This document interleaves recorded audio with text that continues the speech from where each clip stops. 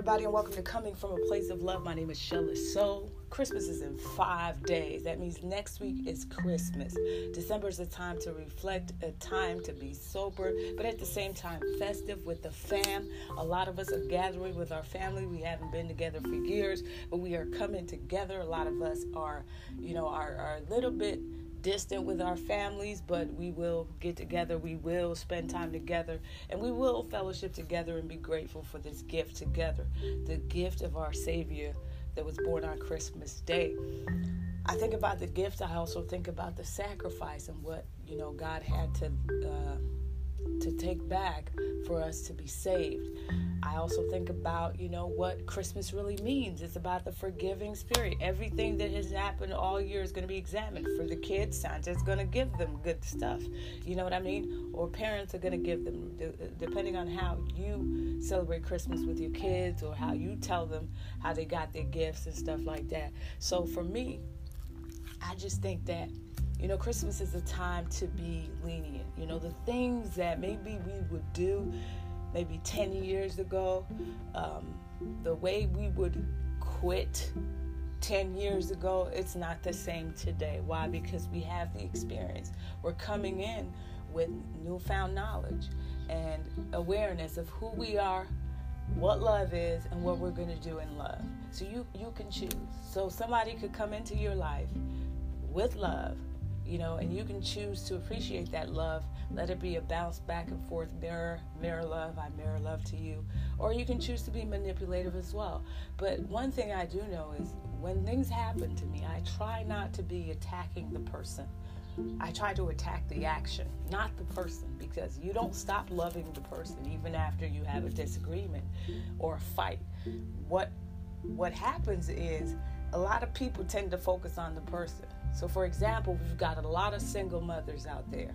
You know what I mean? I was raised by a mother who was single for some time. So I know when people say they got to do it alone. But I also know the gift of when you find a partner who comes in and you get married again.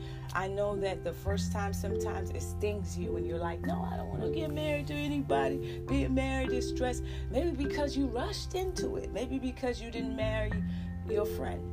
And it's simple. Not just the friend that, when I need something I can call them. It's the friend that at the end of the day, when you done fucked up, you done said some fucked up things, and this person can actually roll over and treat you the same way, even though you fucked up. To me, that's your best friend. Because your best friend say a lot of shit to you, but it's still your best friend at the end of the day. Your best friend don't run when they shooting at you. Your best friend grab your ass and is running with you. So we gotta notice who are our friends and who are our lovers. People that we love but can't necessarily grow into that friendship soulmate kind of thing. Because we think, you can meet somebody, love them, but if they're not ready, it's gonna be tough. And I know we like to attack, say my baby daddy deadbeat. How are you helping him be the best father that he can be? How are you sending him Bible passages that can inspire him? There's a difference between my baby daddy and shit, and sending text messages of F you, heifer, F you ain't paying for shit, you ain't doing shit. It doesn't encourage him to pay for shit. But if you told the nigga God will provide, you know what I mean, and you prayed for the nigga, maybe he gonna make some money to give your ass some shit, to be honest with you. And women, we need to stop attacking other women because our men done moved on. We need to stop setting up other women because our men done moved on. If the nigga leave, the nigga leave. You know what I'm saying? I was with somebody. He left for like 5 years. Nigga came back this year. You know what I mean? So to me, it's God's grace. You know what I mean? So I feel we attack the other women. Maybe sometimes some of us may even want to take her out and shit and get her out of the way. But it don't mean you going to be the top spot. So there's room for everybody to shine. If the nigga done moved on, and the nigga done moved on with somebody who is more intelligent and knows, has a calm mind and is able to analyze things. I'm not saying whoever's intelligent ain't gonna be, you know what I'm saying, ain't gonna be a crazy bitch now in 5 seconds if shit pop off. But it just means that they know how, some people know how to regulate that shit. You know what I'm saying? Like, I know when I'm wearing a nice skirt suit, I know how to be diplomatic. You know what I'm saying? But when I'm wearing tracksuits, nigga, it's another story entirely.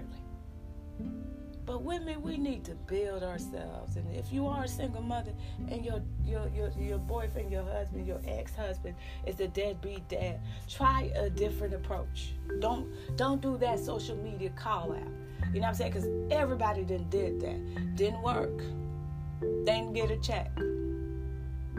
All they got was a couple comments and, oh, girl, I'm praying for you.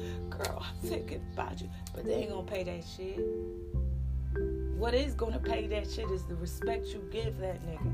Is the time that you dedicate to pray for that nigga. Because if you pray for that nigga, blessing going to come to you.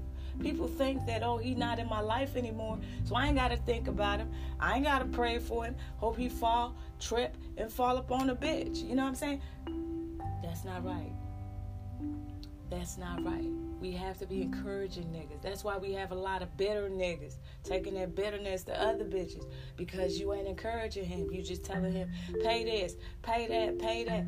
Niggas will pay once they see some value. Once they see some value, once they see that you appreciate it or you've humbled yourself. You know what I'm saying? I've never personally asked a nigga that I'm not married to for money. You know what I'm saying? Not even a boyfriend, not even a friend. Why? Because I feel like I don't want to create a dependency on you. I know you got shit on your plate. I know you got niggas collecting money from you and everything. I know you got bitches collecting money from you. But I've never been inspired to be like, yeah, nigga, I just want to get my nails done. Give me $50. I would love to. I would love if he was like, ask me for whatever you want. But there's just a level of commitment that you have with somebody that you don't want to be a burden to them. You just want to be a gift. And you just want to be like, okay, if you going to give it, fine. If you're not going to give it, fine. I'm going to make it. You know what I mean? Help me make my business. I help you get up in your business. Ain't nobody going to be mad about it. So it's 5 days to Christmas. But let's think about the things we want for Christmas. I already got my Christmas gift. I wasn't expecting it, but I got it anyway. Happy with it. At least love is closer for Christmas. That's the way I say it. You know what I mean? Could be far away, but it's closer. So be grateful for the little steps y'all take. Y'all get there, as opposed to the big strides where y'all get nowhere. My name is Shelly So. Thank you for coming from a place of love. Shout out to my family for keeping it real with me this year. Shout out to my internet family for listening to my podcast, for applying this love into your life, and the best for last. Shout out to my love, because though we go through those storms, it's important that we come from a place of love, and I guess that's why I'm always coming from a place of love, with you, for you, and because of you. Thank you. I love you.